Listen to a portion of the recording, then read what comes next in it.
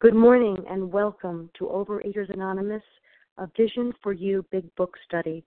My name is Sally A. from South Jersey, and I am a recovered compulsive overeater. Today is Monday, October 27, 2014. Today we are reading from the AA Big Book, and we will begin reading Bill's story, found on page 1, and beginning with the words, War Fever, at the top of the page. Today's readers are, for the 12 Steps, Nancy O., 12 Traditions, Joanne L. Our readers will be Chelsea H., Rakefet Z., and Renata. The share ID for Sunday, October 26th, is 6984. Overeaters Anonymous is a fellowship of individuals who, through shared experience, strength, and hope, are recovering from compulsive overeating. We welcome everyone who wants to stop eating compulsively. There are no dues or fees for members. We are self-supporting through our own contributions, neither soliciting nor accepting outside donations. OA is not affiliated with any public or private organization, political movement, ideology, or religious doctrine. We take no position on outside issues. Our primary purpose is to abstain from compulsive eating and to carry the message of recovery through the 12 steps of OA to those who still suffer. OA's tradition states each group has but one primary purpose: to carry its message to the compulsive overeater who still suffers. At a Vision for You Big Book Study, our message is that people who suffer from compulsive overeating can recover through abstinence and the practice of the 12 steps and 12 traditions of Overeaters Anonymous. I will now ask Nancy O. to read the 12 steps. Good morning, everyone. It's Nancy O., gratefully recovered in Ohio. The 12 steps. 1. Common welfare should come first. Personal recovery depends upon OA unity. 2. For our group purpose, there is but one ultimate authority, a loving God as He may express Himself in our group conscience. Our leaders are but trusted servants. They do not govern. 3. The only requirement for OA membership is a desire to stop eating compulsively. 4. Each group should be autonomous except in matters affecting other groups or OA as a whole. 5. Each group has but one primary purpose: to carry its message to the compulsive overeater who still suffers. 6. An OA group ought never endorse, finance, or lend the OA name to any related facility or outside enterprise, lest problems of money, property, and prestige divert us from our primary purpose. 7. Every OA group ought to be fully self-supporting, declining outside contributions. 8. Overeaters Anonymous should remain forever non-professional, but our service centers may employ special workers. 9. OA as such ought never be organized, but we may create service boards or committees directly responsible to those they serve. 10. Overeaters Anonymous has no opinion on outside issues, hence the OA name ought ever be drawn into public controversy. 11. Our public relations policy is based on attraction rather than promotion. We need always maintain personal anonymity at the level of press, radio, films, television, and other public media of communication. And 12.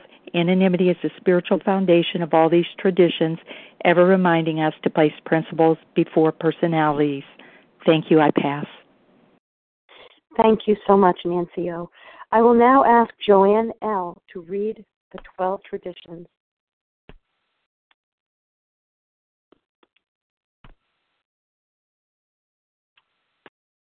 Star 1 to unmute. Can I be heard?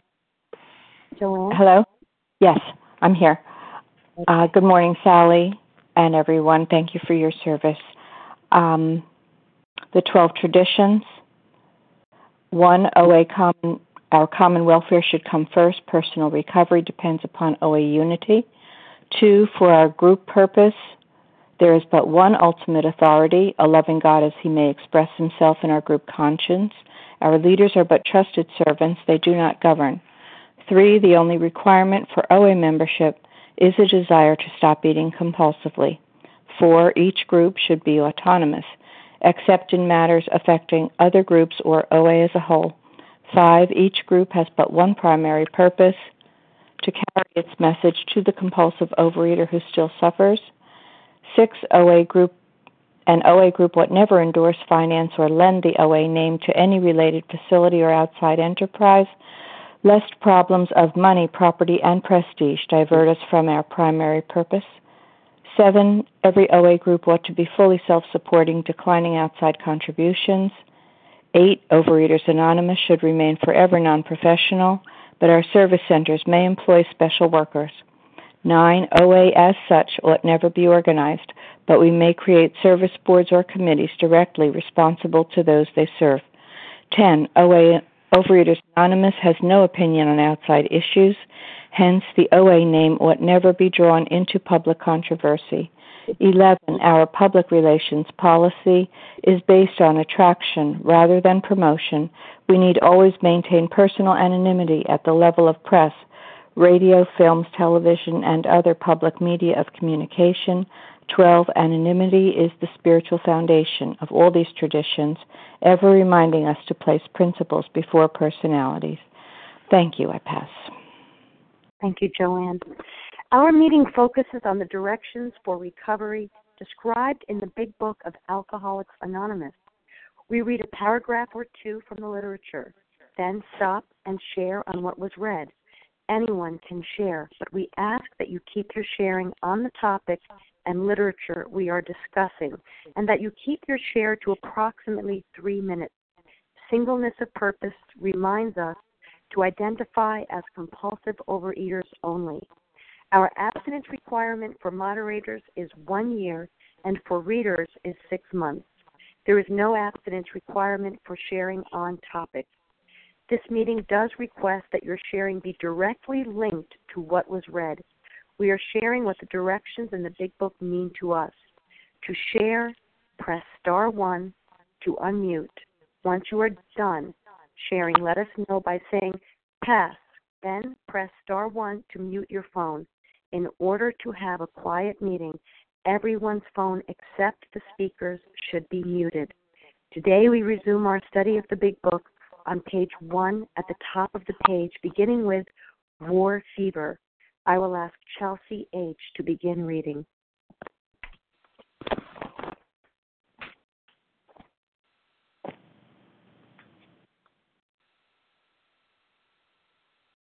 Chelsea.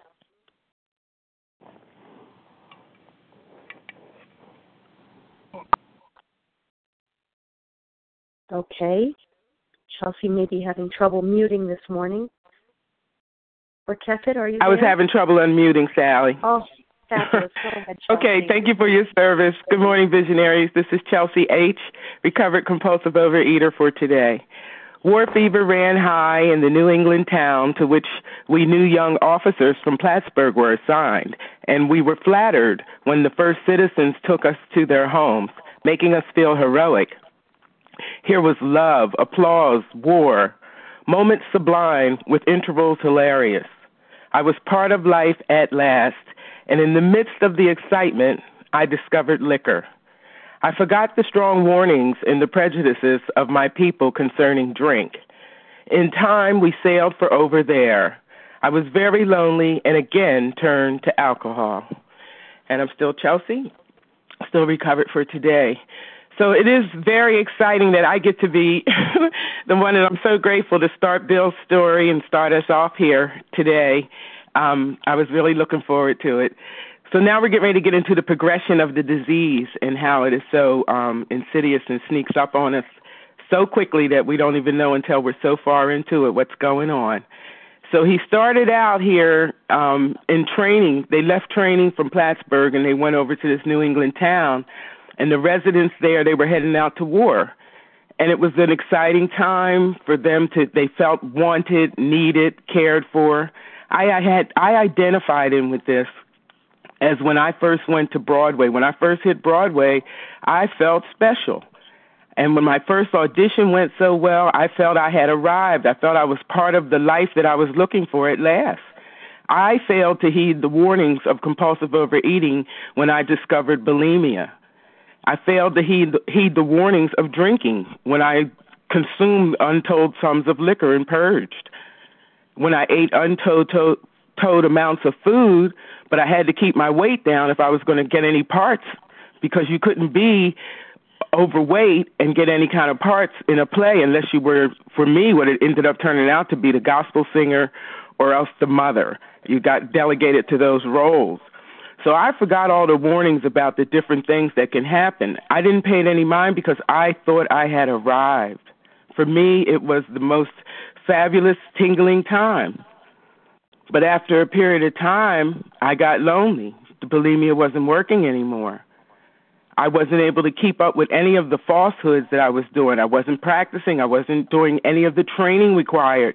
I thought that I was going to be really great because I could sing, I could dance, and I could act. I was a triple threat, but that meant nothing. Food meant more to me. And I thought I had arrived and would be able to take care of it when I discovered a way that I thought I could sneak and eat all the things I want and never suffer the repercussions. I failed to heed the warnings of a family of people who are compulsive overeaters and alcoholics. I failed to heed the warnings of the many people I saw sitting around the Sunday dinner table, so obese, some of them even with oxygen tanks sitting beside them for the various physical conditions that have come up as a result of compulsive overeating, or just huge sums of food. Sundays was the time for banquet meals. Huge sums of food, liquor, untold. But I failed to heed those warnings. And I, too, later discovered alcohol, food, and every time I got lonely, I turned to it for ease and comfort.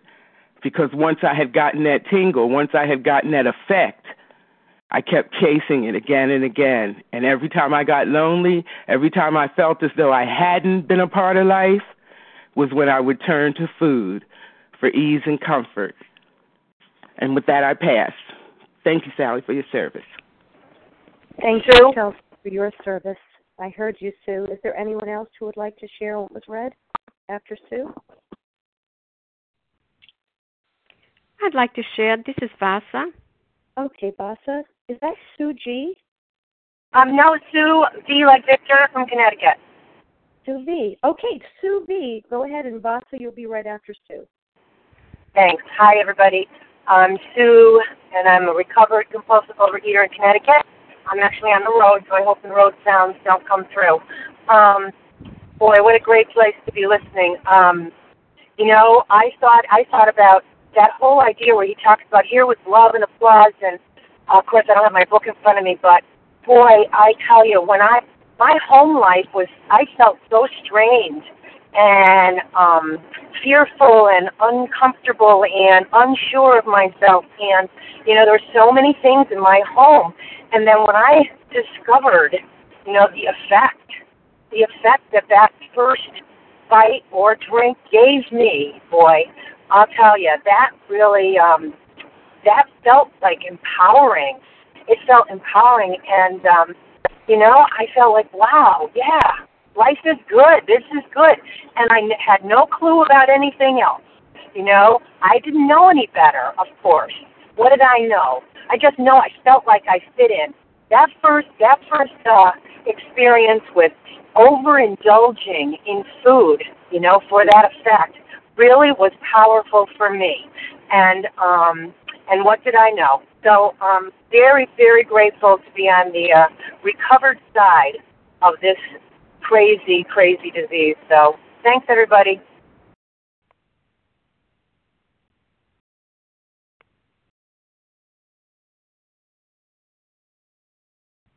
Sally, press star 1. Oops. I'm sorry. I thought I was muted. I thought I wasn't muted. Vasa? Thank you, Mel. This is Vasa. Am I on? Yes, you are. Go ahead. Thank you, Sally. Thank you for your service, and I'm grateful to be here this morning with all of you. And I am Vasa, recovered compulsive overeater, calling from Foxborough, Massachusetts. And I remember reading this story about Bill's story. We all have our own stories, our own unique stories. But I could identify with him, even though I was not an alcoholic. I could identify with the food.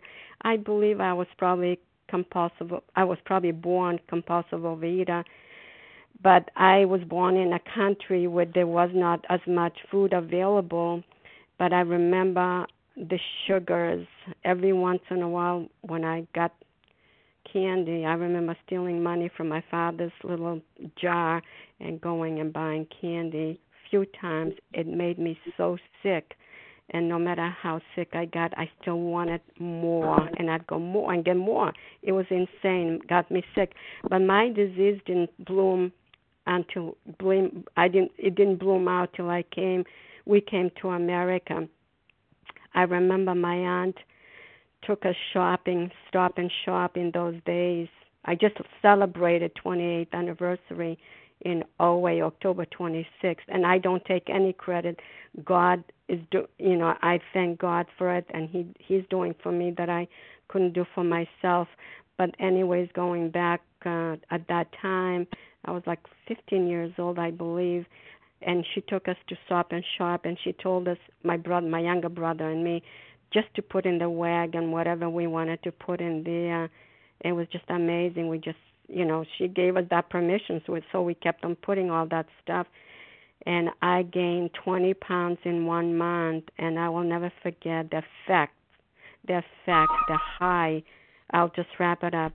The high of indulging in that food, and it became progressively worse. I could not stop. I tried for many years. I'm so grateful to be here at this meeting and to share my experience and strength and hope, and I pass. Thank you, Vasa. Would anyone else my name like is Charles. This is Paula. This is Anne-Marie. Charles, then Paula, then Anne-Marie. Anyone Thank else? you. Okay, go ahead, Charles. Thank you. Good morning, visionaries. My name is Charles. I eat too much of recovered compulsive overeater. I hear some background noise. I don't know if it's part of the system or... Moderator, could you regulate that for me, please? Okay. Thank you. Good morning, everybody. My name is Charles. I eat too much of recovered compulsive overeater. Can I be heard properly, or... Yes, Charles, we hear you. Go right ahead. All right, thank you. There's some good stuff in here. Before I even jump on this, my sponsor told me, there's two things that can happen when you come from a convention. You can either, your recovery could get skyrocketed, or you could plummet, because you're going to come down. I tell you, I was intoxicated when I say intoxicated, I'm talking about high with recovery. I was on a mountaintop, like we're going to learn, I had a mountaintop experience. But anyway, I want to drill down in. Here was love, applause, and war. I could relate to the war in my food life. I was engulfed in a lot of war, and then in the midst of excitement, I discovered food. I didn't even forget. I didn't care about the warnings. I didn't care how strong they were. I was engulfed in war. And thank God for Alcoholics Anonymous, right? Thank God for the visionaries. We represented up there, and I put a lot of faces to the voices up there at Region 6. It was unbelievable. And we fanned the flame, because there were some young people that were like, what's vision for you? And we got numbers. And that's what it is, man. And you know what? That is the love and the applause piece in recovery. The war was when I was in my food obsession. But the love and the applause, well, especially the love is we get to fan the flame of our vision for you. We get to fan the flame. And I'm going to close with this, because I never like to get to the 3-minute mark. The prescription, right? The prescription is the first 164 pages. The solution, the prescription, or whatever you want to call it. For me, everything before Bill's story is the pen and the paper that the doctor prescribed a prescription with. It's the engine of the car. And with that, I'm going to pass. My name is Charles. I eat too much of recovered compulsive overeater. Thanks for allowing me to share. Thank you so much, Charles. And Paula D.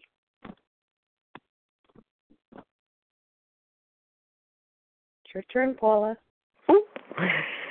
Hello. First, thank you for your service, Sally, and this is Paula. And I am a compulsive overeater today, recovered and grateful. And I want to hover around a line here in a word. Here was love, applause, war, moments sublime, with intervals hilarious. I was part of life at last. And the word that I would like to hover over would be sublime. And what does sublime mean? High in place or excellence, affecting the mind with a sense of grandeur, noble, majestic. Now there he was. And there in the midst of the excitement, I discovered liquor. And then I want to scoot on down to another line. In time we sailed over there. I was very lonely and again turned to alcohol. Do you see what happened here as we look? What encompassed his life? What became his life? Whether he was in a high place or a low place, it'll meet you wherever you are. Thank you for allowing me to share. With that, I do pass. Thank you, Paula. And Anne Marie. Good morning, Sally. Thank you for your service. This is Anne Marie M. in South Carolina. And this was one of the chapters. Well, when I first came into recovery, I looked through the steps, and I picked and choose which ones would apply to me. Of course, step 8 and 9 I didn't hurt anyone, so I knew I could skip those two. And there were a few other steps that I could skip over. But this story, I read probably the first maybe 2 pages at the most, and I thought, how am I ever going to relate to a man who dealt with the stock market, who's a lawyer, dealt with the stock market, so far from me. And oh my goodness, when I really got introduced to the big book and started studying it and learning it, I realized how much in common I have. I stopped comparing and I began identifying. And the one sentence that I identified was, I was very lonely and again turned to alcohol. And I remember as a little girl, I was around 8 years old and feeling lonely. No one else was in the house. My dad was outside, and that loneliness. And I had a couple of cookies. And the taste of them, I don't remember. But the feeling of being comforted by those cookies, I remember so clearly. But I needed more. 2 just didn't do it. 1 didn't do it. 2 wasn't enough. And the whole sleeve. And I learned at that time how to arrange the cookies in the sleeve so that no one would think that the cookies were gone. And but I just remember the the loneliness was gone. That it just was so comforting to me. That's the only word, the best word I can describe of how turning to food helped me was the comfort. And then as I learned to read through the rest of those stories, as we will, I could see how I just followed along, not comparing, but identifying to the feelings and the thoughts. So thank you so much. Glad we're here. Thank you, Anne-Marie. We're glad you're here, too. Anyone else like to share on this paragraph before we move on? Okay, Rakefet, please read for us. We landed in England. Rakefet Z.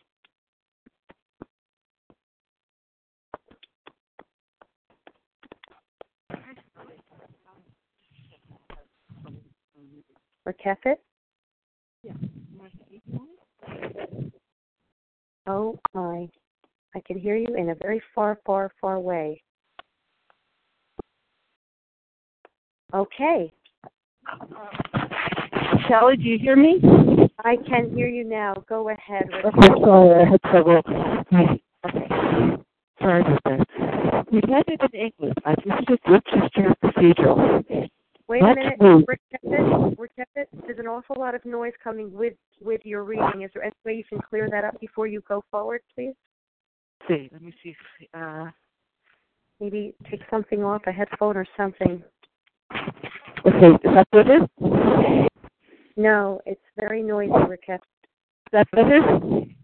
No, every time you speak, we're hearing a lot of noise.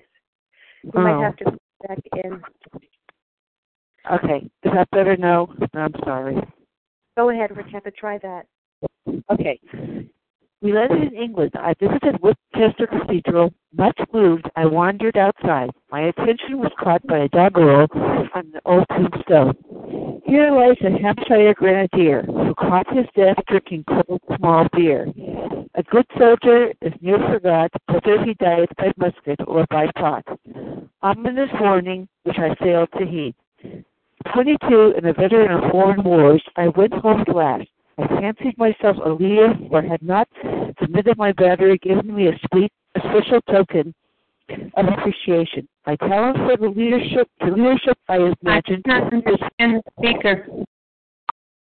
What's that? I'm listening to her. I can hear her. Just finish up. Go ahead, Rakefet. My talent. My talent for leadership, I imagined, would place me at the head of vast enterprises which I would manage with the utmost assurance. Well, there's a couple of things that struck me in these two paragraphs. The first one was much moved. He was much moved when he went to Winchester Cathedral. And in the coming pages, we're going to learn a lot more about Bill's life. And we'll see that he scoffed at religion. He was not religious at all, and he scoffed at it from the way from his family background. But much moved. This was the first place we see in the book that there was something inside of him. And this reminds me of the passage on page 55, which is one of my favorites. Deep down in every man, woman, and child is the fundamental idea of God. And that was so true for me, too. I came into OA not having any God in my life. But there were times when I felt something inside me. I did feel that there was something more than just the material world. And here is when Bill feels the same way, for a moment, for probably a passing moment. And the other thing I wanted to talk about was in the second paragraph, we get an idea here of Bill's ego. He was very, very egotistical, as we know. My talent for leadership, I imagined, would place me at the head of vast enterprises which I would manage with the utmost assurance. So he believed that he was unstoppable. He could do anything he wanted in his life. He was just unstoppable. And sure, at that point, he could never imagine that that's going to clear on him. Rakefet? I'm so sorry to interrupt you, Rakefet, but it's increasingly difficult to hear what you're saying, so I'm going to have to interrupt you at this point. Thank you so much. Thank you so much. Would anyone like to share what was read? Yes, this is Patty. Patty? Did you say Patty? Yes. Okay. Is there anyone else after Patty? Okay, Patty, go ahead. Yes, hi, my name is Patty. I am a compulsive, recovered overeater from California. And thank you so much for your service, Sally. I love this paragraph. He does mention Winchester Cathedral here and how he was much moved by it. And he mentions it 3 other times in the story. He mentions that moment in Winchester Cathedral 3 times total. And so that must have really made a big, big impact on him. And this was a man who really had no religion, he thought he was it. He was, the stars rose, shined, and fell on him. And he thought he had to make his way. He had no higher power. And he was also, as Rakefet pointed out, very egotistical. As we go through his story, we'll see many, many, many parts that he was just so full of himself, thought he was going to be the head of vast enterprises, and, he would show the world. And even when he was drunk and wobbling from the hotel to see the clicker, he got that fierce old determination to win, and so this is a man who, although he already is having a slight problem with alcohol, is just so full of himself. And even near the end, he has a crushing blow because he starts to see that he isn't all it. I love this story because this was me. I thought when I found food and when I found alcohol that I had arrived, that I knew it all. No one could tell me. I was going to make it, and all I did was fall flat on my face like Bill. And that's all I wanted to say, but that Winchester Cathedral is very, very important to him. Thank you. Thank you for sharing, Patty. I'm going to jump in here really quickly. It's Sally A., recovered compulsive overeater in South Jersey. And yes, this is a very profound story that we're reading, and certainly has had marked impact on my life. I want to start just by sneaking into that paragraph prior to this sentence about Winchester Cathedral, and just say this particular sentence that says, "I forgot the strong warnings and the prejudices of my people concerning drink. In time we sailed for over there." I just love that. This is a song that was just in the air at that time. It's a song that was written by George Cohan, Over There, Over There. And, of course, that fabulous movie with James Cagney really highlights that song. And I really believe that that's why he put that in quotes and why it's written the way it's written. And I love the way this man writes. He just really speaks to my soul. He goes on to say, "We landed in England. I visited Winchester Cathedral, and as was shared, this is very profound, and it's a thread that's beginning here at the beginning of the chapter. I visited Winchester Cathedral, much moved. Something happened to Bill in Winchester Cathedral." And we're going to see that on page 10. He talks about Winchester Cathedral right smack in the middle of the page on the second paragraph, that wartime day in old Winchester Cathedral came back again. And then on page 12, the bottom of the page, the last paragraph, the real significance of my experience in the cathedral burst upon me. And I won't go on, but these are some really important pages to look at. And so when he says, much moved, I wandered outside. And the important thing about the fact that it's here at the beginning of the book is that when Ebby comes to see him later and he has that knee-jerk, prejudiced reaction to his words, I've got religion, however he said that. And then his reaction coming back was, I was aghast. And yet here we see on page 1 of his story, something happened long before he was aghast. And he was much moved in Winchester Cathedral. And going on to the doggerel, it's just a precious thing that God really met him. God met him at this place in this time with a warning, whether he dieth by musket or by pot, ominous warning. It's as if he walked outside and God led him to this place to read this and to be warned of what was coming, and yet he did not heed the warning. Of ominous warning which I failed to heed. With that, I pass. Would anyone else like to share on this paragraph, these pages, on this page rather? Me? Sarah W. I heard you, Sarah, but there's someone else right before you. Who is that? Sue G. Sue G. Good morning. And then Sarah, is there anyone else? Renata. Renata. Okay, Sue G. Go ahead. Oh, hello. Thanks for your service, Sally. And hello to fellow visionaries and healers, helpers, whoever we are, reading this wonderful book. I'm a recovered person in Greater Philadelphia. And I want to take it from the sublime to the ridiculous. The sublime is all of these God connections that are referred to here, which is beautiful, and many have been cited. The ridiculous is the extremes here, that there I was, very lonely, and again turns to alcohol in the previous paragraph, and then comes this shock of recognition of something. He doesn't know what he recognizes, but something got his attention, and he saw this doggerel in an old tombstone. And it reminds me of an experience I had when I was 15, and I went to Europe with my family. And we went to all these cathedrals. And my mother, the Jewish maven, was talking Latin from girls' Latin school to a priest at a cathedral. I mean, because that was the only common language they had. It was a riot. And that was spectacular. And I didn't know what it was. I can articulate it much better now than I could then. But it was something divine in my ridiculous day of, do we have to walk through another place like this? That there was the divine happening, and then excuse my tea kettle, I'll put that off.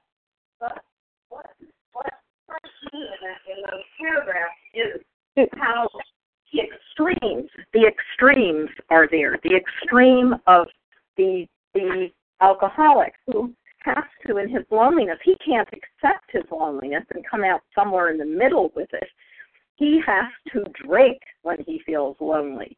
And his excitement about the love, the applause, war, moments sublime, blah, blah, that's youth. He's young, and he's away from home for the first time, and he can't put it together. He's too young, and he's too alcoholic to put it together. So that's my little contribution for today. Thank you for letting me share, and I pass. Thank you so much, Suji. Sarah, that's Sarah W.? Yes, it is. Hi, Sally. This is Sarah W., grateful, recovered, compulsive overeater.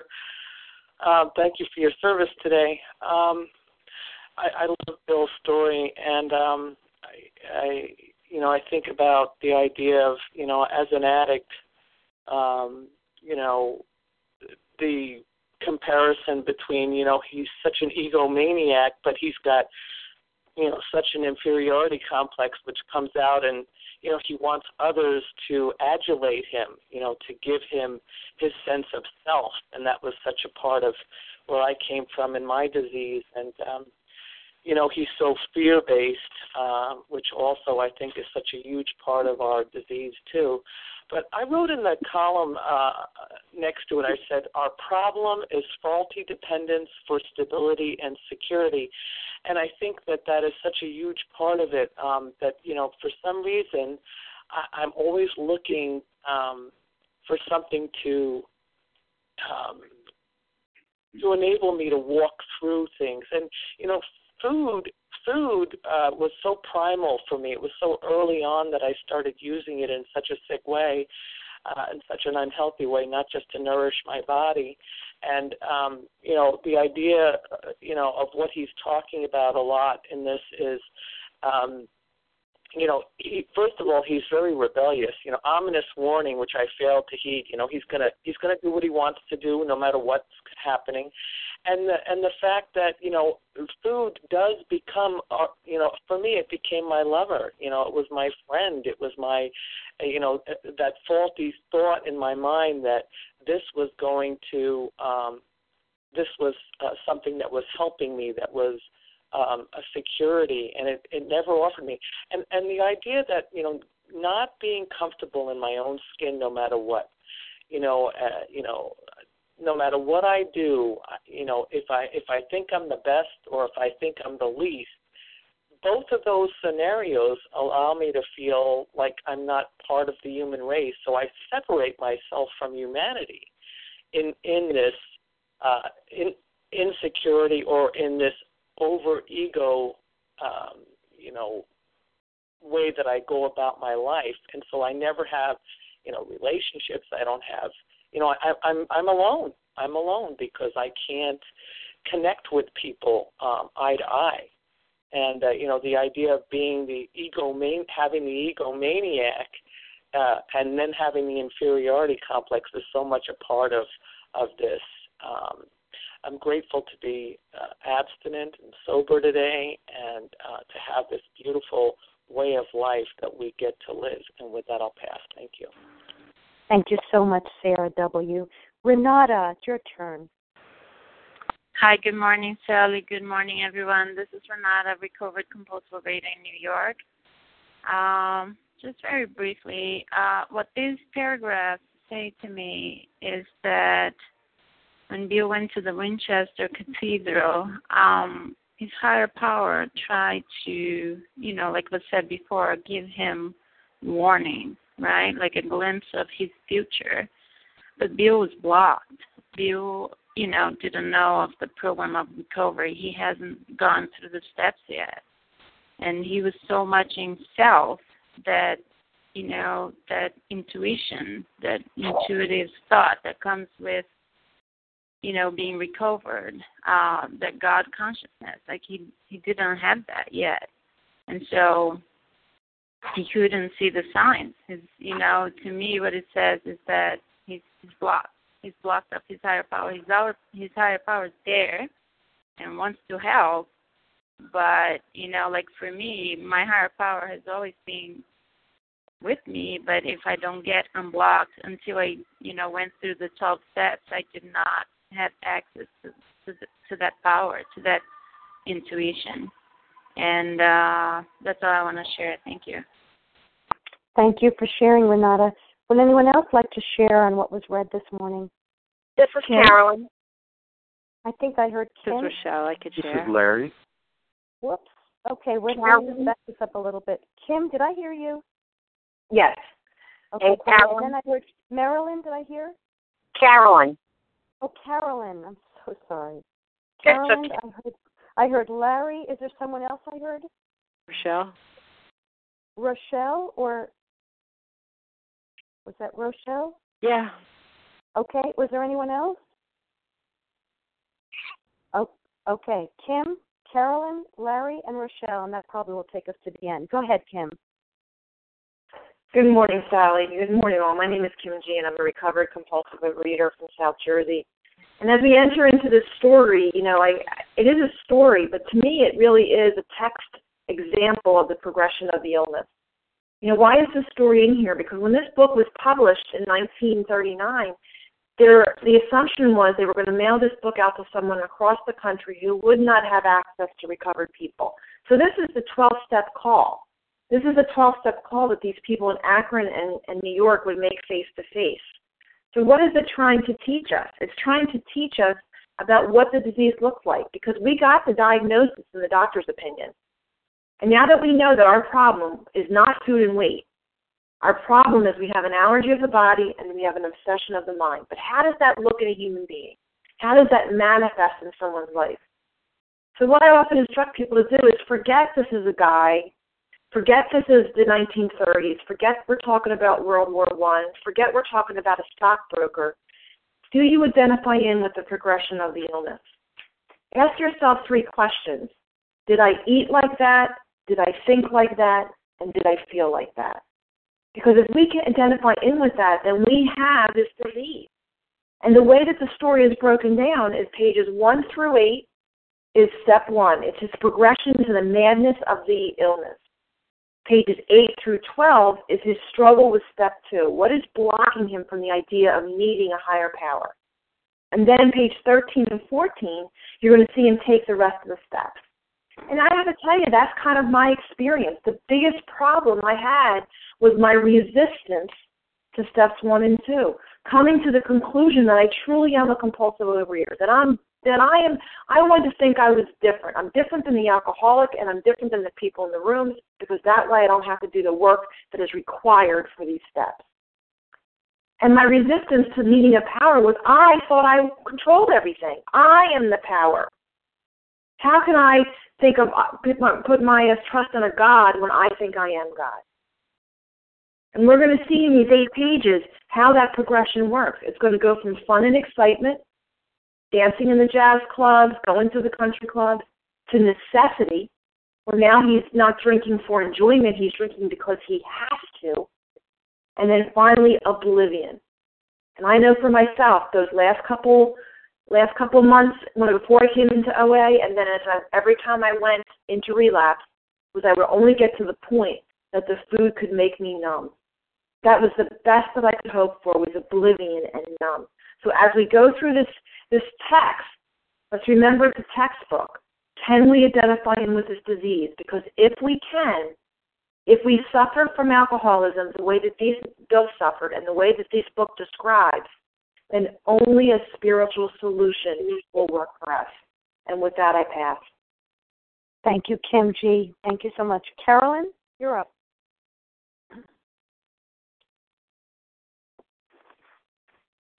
Carolyn? Okay, Larry. We'll come back to Carolyn. Larry, go ahead.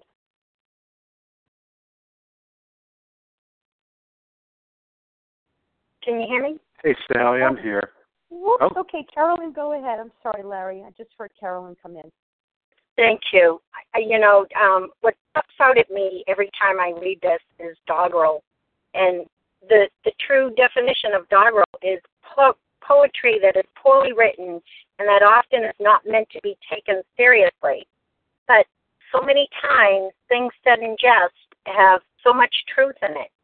And that's what I have to look at. When somebody says something to me in jest, I have to stop and look at it and say to myself, okay, why are they saying this to me, and what about me do I have to look at to fix this? Because, that is how I lived my life. I lived in such insanity. My grandfather used to say I'd rather clothe her than feed her, and I used to think that was funny. And when I got older and I came into recovery, I realized that really wasn't funny. He was referring to the way I was eating. I was a compulsive overeater forever. And he knew it. He didn't know what I was, but he knew that I didn't eat like normal people. And my grandfather was not a small man either. I was his eating buddy. We ate together. And this whole thing, I just absolutely love that tombstone. Here lies a Hampshire grenadier who caught his death drinking cold small beer. So, the guy drank himself to death. How do you want to die? Do you want to die clean and happy, or do you want to die in your disease and miserable? For me, it's so much. I have to pay attention to the little details today. But the problem was, when I was into the food, I didn't realize messages like this were trying to tap into my subconscious, were God's way of telling me, pay attention to what you're doing in your life because you're destroying it. I want you to stop now. But I didn't hear those little messages because I didn't feel worthy of the love of God. Today, I am truly worthy of His love no matter what I do or say. And I just pick myself up, dust myself off, and move back on. But I stop and listen to everything somebody says in jest because those words have some truth in it, have lots of truth in it. Even if it's said with a laugh, lots of truth in it. So I pay attention to see where I'm still broken and where I can still be fixed. And with that, I pass. Thank you so much. And Larry, go ahead, Larry. Sorry for the confusion. Oh, that's all right, Sally. Thank you for your service. Larry, recovered compulsive overeater from Chicago. Larry K. So this chapter, Bill's story, why is that? We hear oftentimes that the practical program of action is found in the first 164 pages of the Big Book of Alcoholics Anonymous, right? We hear that. And then I hear that, and then I read about this story in Winchester Cathedral and all these things that because I was not born, in the early 1900s, and I might not relate to some of these things. And this is a story. It almost reads like fiction. But the reason why it's part of the practical program of action for me comes down to that, Bill's story illustrates, it's necessary for me that it illustrates the progression of alcoholism, the progression of the disease. And I need to know what I'm up against because I need to identification. That's been mentioned a few times, and it's right on the nail. This story is about identification. We hear, what does the story of a man in the 1930s have to do with me? Well, I can say I'm nothing like this guy. But this story illustrates the progression. It has its beginnings. I had my beginnings. You had your beginnings. It then gets into the progression. We're going to hear about the progression. And we're going to hear a lot about Bill's attempts to control the progression, just as we all tried to control it. And some of us are still trying to control it. And then we're going to read about Bill's alcoholic destruction.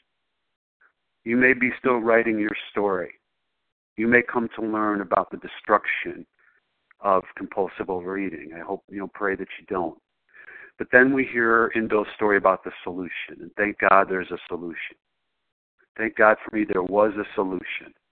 And that's why Bill's story is become so beautiful for me, because I read it today and yes, I identify in completely. Doesn't matter if the details are different. Doesn't matter, we're at a different time, a different era, a different technology, all these things. But I can relate to someone who had a beginning and thought I had the world by the you-know-what. And then the disease progressed. I attempted to control it in so many different ways, and then it brought me down to my knees and beat me into a state of reasonableness until nobody could convince me that I would pick up the spiritual toolkit. The disease convinced me. So I'm so grateful for Bill's story, and I read it differently today than I did before. I just wanted to get to how it works before. I wanted the cliff notes, I wanted to cut corners. Not anymore. I need the whole deal. With that, I'll pass. Thanks. Thanks so much, Larry. Rochelle. Good morning. This is Rochelle, recovered food addict in Baltimore. I am just agog with this story, because even though this is the second time I've been going through with Vision for You of this, it just so resonates with me this morning. It's like, oh my goodness, there's my life. No, I was not a soldier during World War I, but I guess I'm a soldier now, because I'm going through my life trying to do service and trying to connect with my higher power on a daily basis. But at that time, this to me was my youth. This is when, oh my goodness, I surprised everyone when I was in college, and I applied to a second college, and I was accepted with a full scholarship at one of the best schools in the country.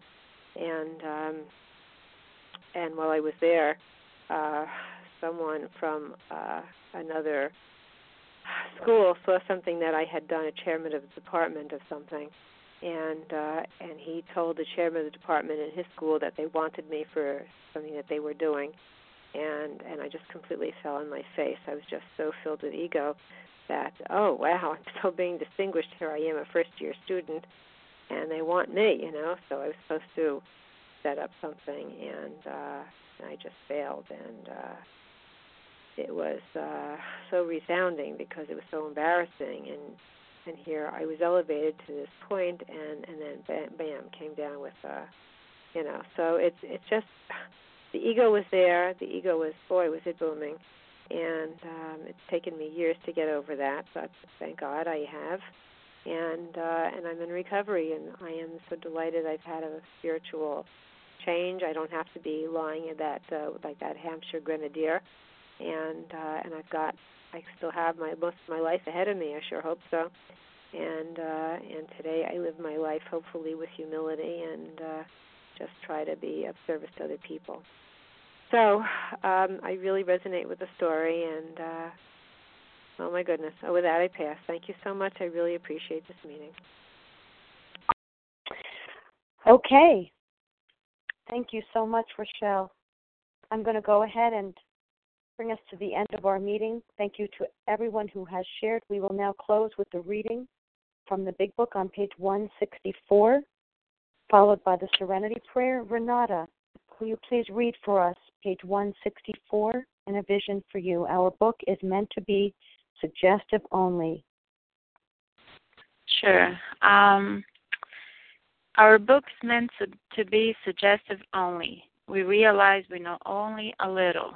God will constantly disclose more to you and to us. Ask Him in your morning meditation what you can do each day for the man who's still sick. The answers will come if your own house is in order. But obviously, you cannot transmit something you haven't got. See to it that your relationship with Him is right, and great events will come to pass for you and countless others. This is the great fact for us. Abandon yourself to God as you understand God. Admit your faults to him and to your fellows. Clear away the wreckage of your past. Give freely of what you find and join us. We shall be with you in the fellowship of the Spirit, and will surely meet some of us as you trudge the road of happy destiny. May God bless you and keep you until then.